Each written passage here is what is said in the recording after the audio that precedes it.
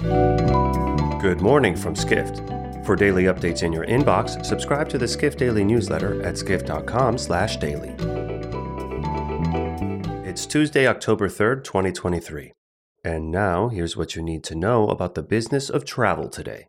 Executives speaking at the recent Skift Global Forum said hotel operators and short-term rental managers are not fighting for the same customers. However, hotel owners and Airbnb both have growth ambitions that could lead to more competition, reports senior hospitality editor Sean O'Neill.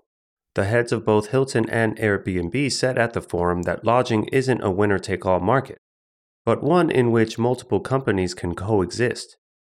Airbnb CEO Brian Chesky added the overlap between hotels and Airbnb is smaller than most people realize. But O'Neill writes the future of lodging will probably see hotels and short-term rental providers increasingly go after the same travelers. While Chesky argued hotels don't serve people seeking extended stays well, O'Neill notes hotels are increasing extended stay options.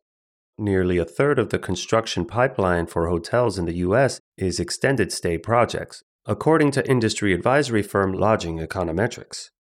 Next, Marriott recently gave a 144-slide presentation to analysts documenting its strategy for years to come. So what are the highlights? Senior hospitality editor O'Neill provides analysis of the 5 most eye-catching slides. O'Neill reports Marriott has plans to grow its footprint, including adding about 40,000 net rooms over the next 3 years.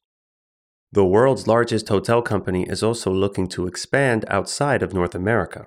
Close to 40% of its current rooms are outside of the US and Canada. In addition, Marriott has seen its non-room revenue rise significantly in recent years. Roughly 20% of Marriott's total fee revenue comes from sources other than traditional room bookings. That figure was only 5% about a decade and a half ago. Finally, Japan Airlines has substantially upgraded its business and first-class cabins as it prepares the Airbus A350-1000 to be its flagship long-haul aircraft, writes reporter Ajay Atwani. Japan Airlines will add doors to both business and first-class cabins. The company will also introduce industry-first features, such as large partitions in its premium economy seating. It's part of Japan Airlines' strategy to help improve privacy for travelers. The A350-1000 will start flying on the Tokyo Haneda to JFK route by the end of 2023. For more travel stories and deep dives into the latest trends, head to skift.com. To find these stories and more insight into the business of travel, subscribe to the Skift Daily newsletter at skift.com/daily.